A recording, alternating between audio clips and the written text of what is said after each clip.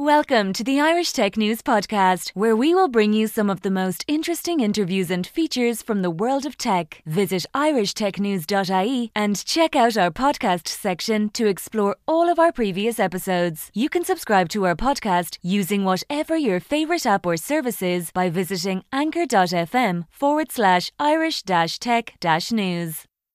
Hi everyone, just a quick favour to ask before we get going.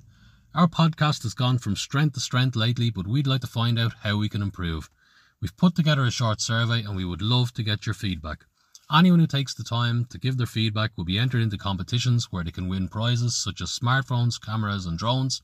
So please visit irishtechnews.ie/podcast-feedback. That's irishtechnews.ie/podcast-feedback to fill out the survey and to be in with a chance of winning one of those great prizes. Thanks for your time, and now back to the podcast. Today, my guest is a very, very well-known man, Chris Skinner, and I'm very, very grateful for him taking the time out to come on my show. Welcome indeed to the show, Chris. Yeah, hi, how are you doing? I'm very good. Now, you are one of the most influential people in technology, and I know this because you got about 30 of these accolades, not just one. Now, they all seem to, perhaps I'm wrong, is it the last couple of years that you've really come into your being? A lot of these awards seem to be 2019 onwards. Have you suddenly hit your stride? I'd kind of say I've been there all along, but I think what happened is that 20 years ago, I became unemployed because I'm unemployable. And I started hobbies that became my job, and my hobbies were basically drinking with people and writing about the future. And luckily, I've been very lucky that that became a business. In fact, several businesses. So I'm a lucky guy. Putting it like that, it sounds very nice. Can I apply to join your company? I can do that too. I'm sure I can. Now, I have to say, sort of confession time, a lot of my friends and colleagues are huge fans of yours, and I'm not surprised because your writing is insightful, it's interesting. Now, thefinancier.com is your main blog. What are your favorite topics? What do you cover there to give people an idea if you haven't read thefinancier.com? I mean, it's insightful, it's amazing, but how would you describe it?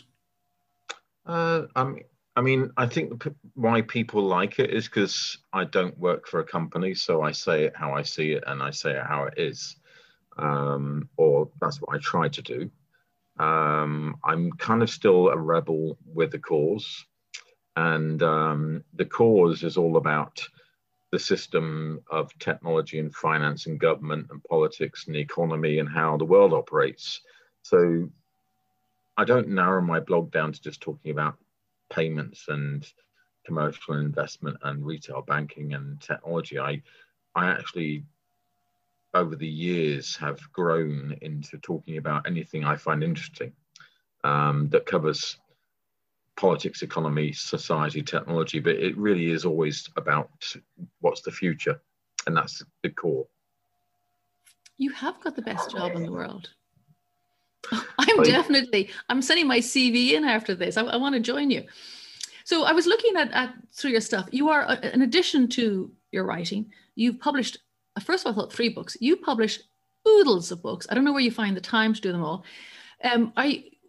The one thing I'm just curious too, in terms of, maybe also in your topics too, the financier, because as I may have given a clue away, the title of this podcast is The Crypto Writer. So when did you start looking at Bitcoin and alternative forms of finance and payments and value? When did that come into being? Oh, geez. I mean, I've been looking at Bitcoin since 2011, a couple of years after Satoshi Nakamoto's paper. I invested in Bitcoin and then lost a load of money in Bitcoin and then invested again in Bitcoin and made a load of money out of Bitcoin. But actually, I'm more preference towards ETH or F or however you say it, ETH, because Ethereum is a smart version of the blockchain distributed ledger technology for businesses that allows them to do smart contracts. Having said that, some people still believe in that. Some people don't believe in that. I think we've reached a real inflection point in 2020, 2021, because if you look at how cryptocurrencies have moved in the last year, it's been a quite amazing roller coaster ride of an upward curve. And to me, a large part of that is the more people lose confidence in fiat currencies and governments, the more that cryptocurrencies and democratization rises. And that's what we've seen in action clearly in the last year. I guess in no small part to, like, for example, governments around the world doing their huge quantitative easing. It's like people, it's great to get helicopter money, which is super when it's needed, but then the implications of that for a country and for savings and for the value of a fiat currency is quite staggering, isn't it? Yeah, I mean, I live in my own little head here in Poland, which is where I have my house because I have a Polish wife.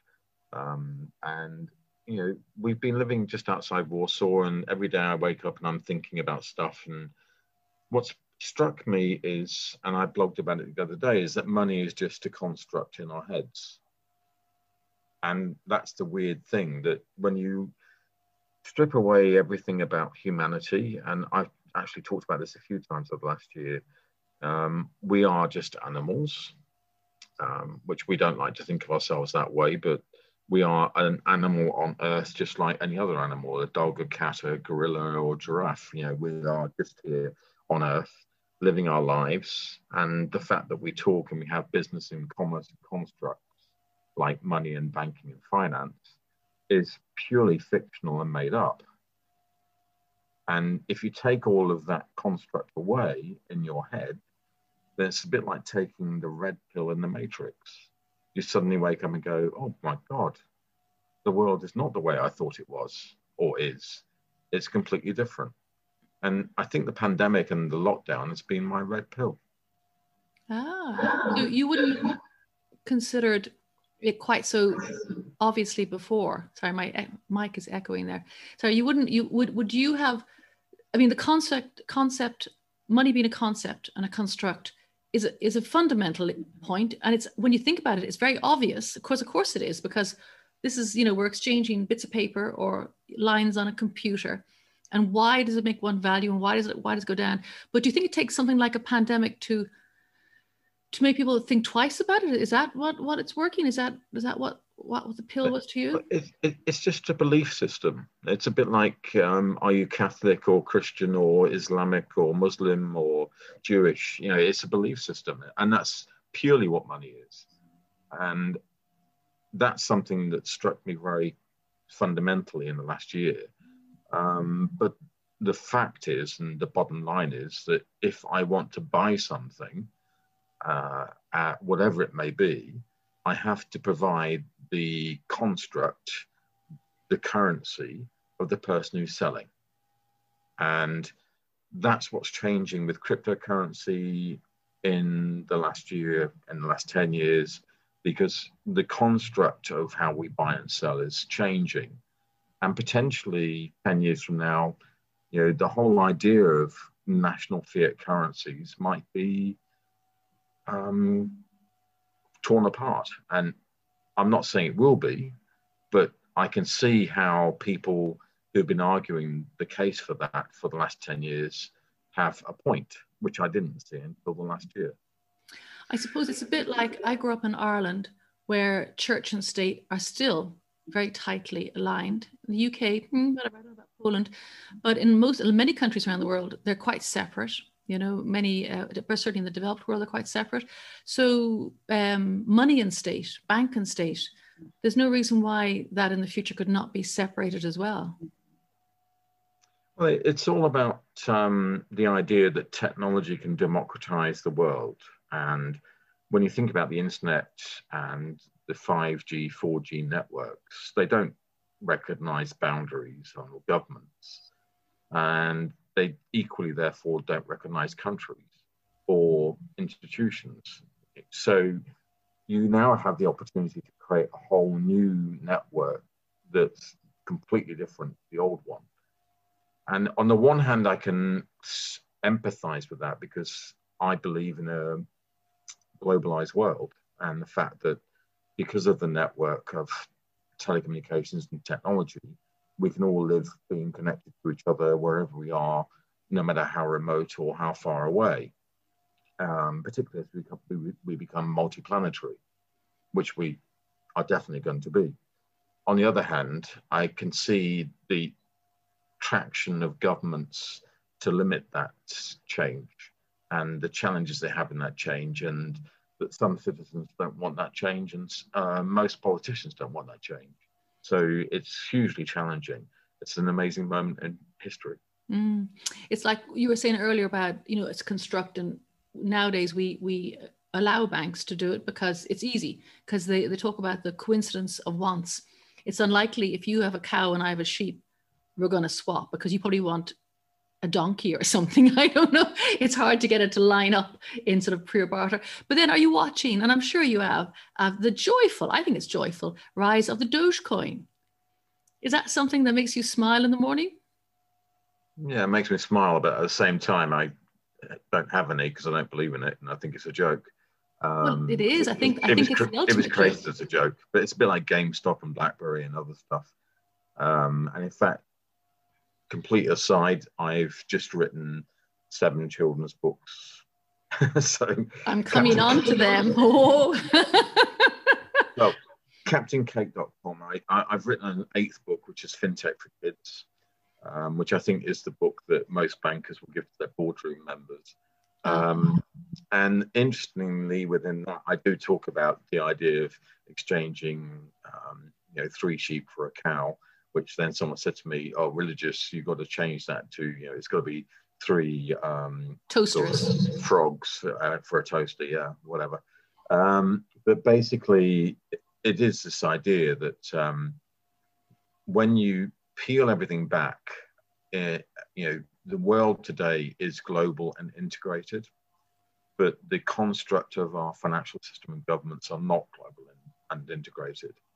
And the friction between the technology construct and the governmental construct is where I see the real sort of frisson right now. And over the next decade plus, I think we will move to a global currency. What that global currency will be, who knows? It probably won't be Bitcoin. It will be something related to Ethereum, probably, maybe.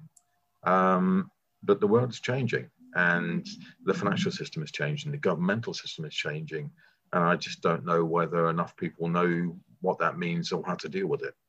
Do you think that CBDCs, I'm going to say it again, I don't know why it's in it. Do you believe that CBDCs, central bank digital currencies, are a natural stepping path from fiat to crypto, or are they the end point? No, I think CBDCs are the flailing, sort of drowning moment of governments trying to deal with crypto's rise and the way in which Bitcoin and other cryptocurrencies like Dogecoin or Dogecoin, whatever you want to call it. Someone was calling it Dogecoin the other day. Dodge, it's dodgy coin. Yeah, it's like shitcoin. Or if you're Italian, sheep coin, as Rubini says. The way they're changing the world. I mean, so I was, and I spend a lot of time in my own head these days, as we all do, because we're stuck at home. But I did an auction yesterday because it was May the 4th of Star Wars memorabilia. And I'm paying in UK pounds, but at the same time, I'm thinking I could just as easily be paying in dodgy coins or shite coins or whatever. Because it's, and equally, the amount I'm bidding for those items is purely based on how many people are at that moment on the marketplace, which goes back to the basic fundamentals of demand and supply and economics. So if we strip everything back to the fundamentals of economics, who's in the marketplace, how much have they got to spend, and who's got the things they want to buy? And what do the things they want to sell have to be paid in what form? And you strip it back to those essentials, that's actually the very basics of how civilizations began 10,000 years ago, which I've written about in Digital Human. But equally, it's where we are right now, and we think we're very sophisticated. We're not. We're animals. We're just basic people dealing in exchange of goods and services for a value based on who's in the market at that point of time, and how much they're willing to pay. So the reason why I mention that is, and I'll give away an example. There was a David Prowse signed Darth Vader photograph, and I was on the auction the whole day because I'm into that stuff. I'm very nerdy.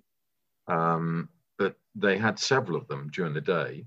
One sold for several £1,000s. One sold for several £100. It purely who's in the marketplace at that point, at that moment, willing to buy and willing to pay, and what form you pay in. Are you watching then the incredible rise of NFTs and non-fungible tokens? Yeah.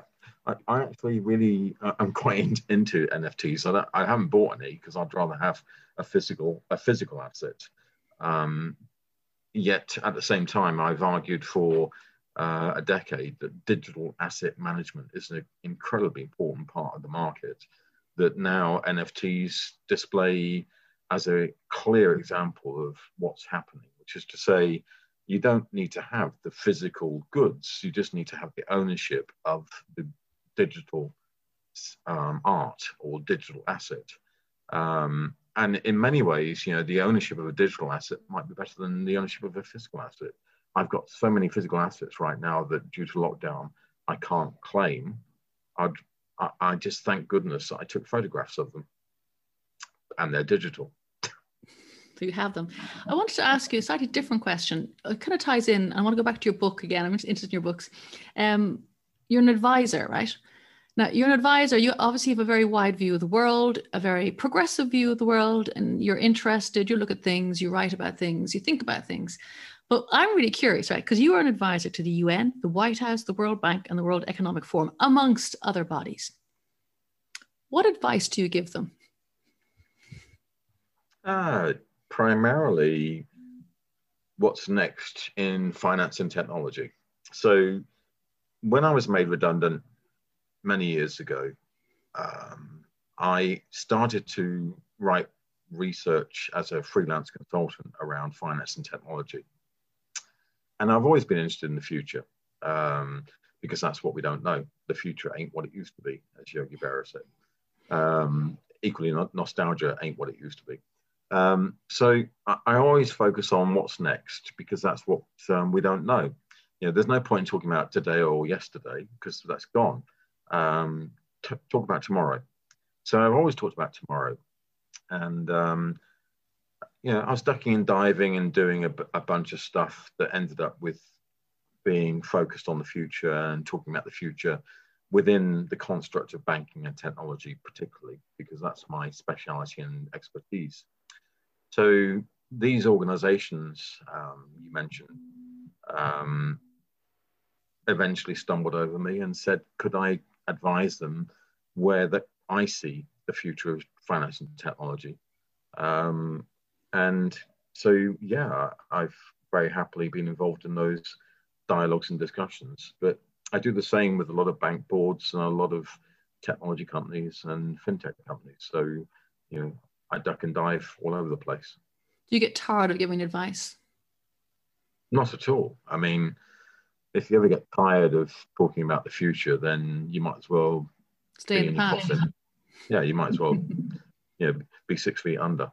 The fact is that every day I wake up and I'm excited to think about what's next. Your books. Okay, I looked at your books. And there's a couple of really pertinent, there's three pertinent questions I've got to ask. Why is it important that Captain Cake is a Victorian sponge? Oh, geez. So maybe we should explain Captain Cake, which is that I've got two little boys who are twins who I've been locked down with since 2020 when they were 4 years old. And I got bored of telling them stories from Julia Donaldson and David Walliams and A.A. Milne, Winnie the Pooh, whatever. I think they got bored of it as well, to be honest, because it wasn't so exciting. But the trouble was that there wasn't much that was exciting apart from Marvel Comics and DC Comics and things that are maybe a little bit too mature for 4-year-olds. So I ended up telling them stories about Captain Cake. And the reason why Captain Cake is a Victorian sponge is because that's my favorite cake. I thought it. You mustn't forget Lieutenant Chocolate and Sergeant Jelly and Private Potato. No, I have them too as well. And I love, of course, obviously your love to sweetly go where no sweet has gone before. But the second question, and actually you've answered the third one, what age are your boys? But the second question, which I think is actually very interesting, is you chose superpowers for your merry crew, your candy crew, that aren't like, you know, magic ones. They're like real characteristics. Tell me about why that was important to give them real superpowers that ordinary folk can have. You've obviously been doing too much thinking, Gillian. In that, you know, Captain Cake can throw cream and jam because he's a Victorian sponge. Lieutenant Chocolate can throw chocolate and caramel because he's a caramel chocolate bar. And Sergeant Jelly can throw jelly because she's a strawberry jelly. Private Potato can't throw anything because she's a vegetable. So, you know, she's on the sidelines. But actually, it's really funny because I've written 7 books now in the series.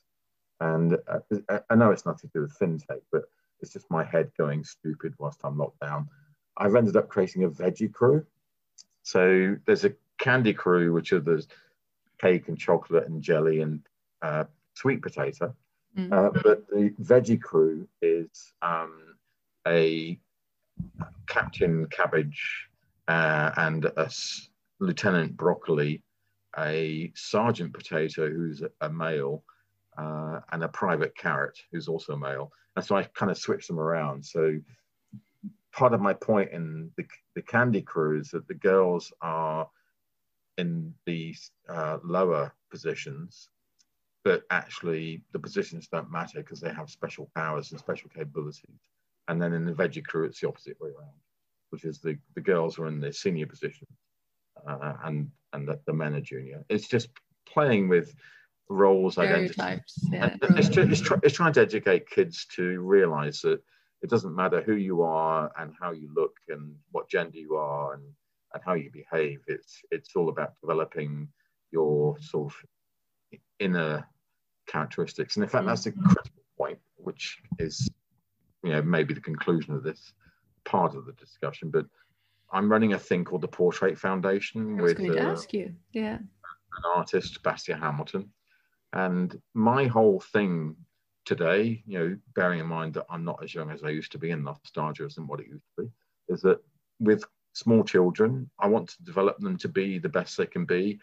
And I don't want them to feel any limitations or inhibitions. So what we should be doing is developing the best of children's creativity and capability and not teaching them to be machines, because machines can learn.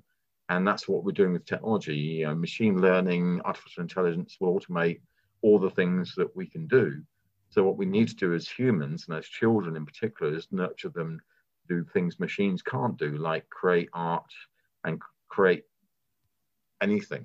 You know, just think outside the box and be yourself. Because what do they say? Creativity, critical thinking, and there's one other thing that they recommend. Emotions. Yes, it sounds like that. Just rather than learning by rote, because you say, when did you ever, as a human being in the big world, have to say, I must remember this, or I could Google it. You know, I must remember the periodic table. It's going to be so important. Oh, I can Google it, which is mad. Yeah. Okay. And Google doesn't cry. Oh yeah. Ah yes. That's a whole new topic. We're going to move on. I'm going to ask you 3 questions, just because we have actually kind of diverted into you, who you are, and a little bit like that, and your kids and your views. So you're a futurist. I want you to look back, and if there was something you could change, it doesn't have to be a big thing. It could be your haircut. I'm not saying anything about your haircut. If you could change one thing about yourself, what would it be? About myself? Probably the way in which I behaved at university. People never thought I would make it past 30 years old. Wow. And I'm still here. I won't say how old I am, but I'm still here. But they thought I was a bit mad. And in fact, tweeted today that as I laid on the couch and said, "Do you think I'm crazy?" The IKEA assistant said, "Yes, I'm still crazy." Oh, that's good, isn't it? You don't want to be boring. Although my Still children who are grown up frequently tell me, "You're not as crazy as you think you are, Mum." Darn it. Okay. Second question. What would be your best achievement? Well, before we started this conversation, you said maybe my twin boys, which I would say, yes, they're my best achievement. My second best achievement would be the fact that I have had a very enjoyable career that's continued 20 years past being made redundant. And one of the things I blogged quite a while ago now was the best thing that ever happened to me was being made redundant. So the reason I said that is that it forced me to do something. And I would say, if you're ever comfortable in your life, become uncomfortable. There's an expression that took me years to realize what it meant, but it might be applicable to what you've just said. It's an ill wind that blows no good. Yeah, but equally, actually, an ill wind blew me a lot of good. That's exactly. It's an ill wind that blows no good. So yeah. It's like with a disaster comes a gift. Yeah. And I've had several disasters in my life, and every time it's always been something that's made me a better person. Yeah, that's so cool. Finally, if you had a magic wand, if you were Captain Cake, and you could change, you've got twin boys now, 5 years of age, if you could change anything in the world, and not you, it's not you, this is the world, is there one thing you could do that might make a difference, do you think? Make flowers blue or something, I don't know. Make it sunny in Ireland all the time. Well, short answer and long answer. Short answer, save the world. Long answer, use technology to make it that we stop screwing this planet and save this planet. Just before coming onto this call, I had a long conversation with a lady who leads Extinction Rebellion, Gail Bradbrook. And it's a fascinating discussion. It could have gone on for days rather than hours. But my next book is about digital for good and how we can use technology to save the world and society, which sounds grandiose. But I do believe technology can save the world and society, and that we've discovered in the pandemic and the lockdown that we can do everything remotely over a video connection, over Zoom or Skype or Teams or whatever you use. So why do you need to get on a plane? And why do we need to destroy the planet with carbon emissions that are ridiculous? And the most ridiculous part of this is 71% of climate emissions that damage the planet are produced by 100 companies, the fossil fuel companies. They're funded by the banks to trillions of dollars, and the banks need to learn that they have to tell those companies to stop doing this. And it's something that's doable. It's not, a huge issue. It's all to do with stop making money out of screwing the planet. And that to me is the simplest message for the future. Stop making money out of screwing the planet. Wow, that's fantastic. Thank you very much indeed for your time today. I've enjoyed it. I can't wait to read the book that you're encouraging board members of banks to read. I would buy some and post them personally to some of my banking friends and colleagues. So thank you so much, Chris. You are an amazing man. I love your thought processes. Very interesting. And I can't wait. I haven't read your books. I can't wait. I'm going to buy some books and become au fait with Captain Cake. Thank you very much indeed. Thank you. Take care, Tina. Thank you for listening to the latest Irish Tech News podcast. Check back every day for the latest episode. You can follow us on Twitter @Irish_Tech News, on Facebook, facebook.com/Irish Tech News, on LinkedIn, linkedin.com/company/Irish-Tech-News, on Instagram, instagram.com/IrishTechNews.ie, and on TikTok, tiktok.com/@Irish Tech News.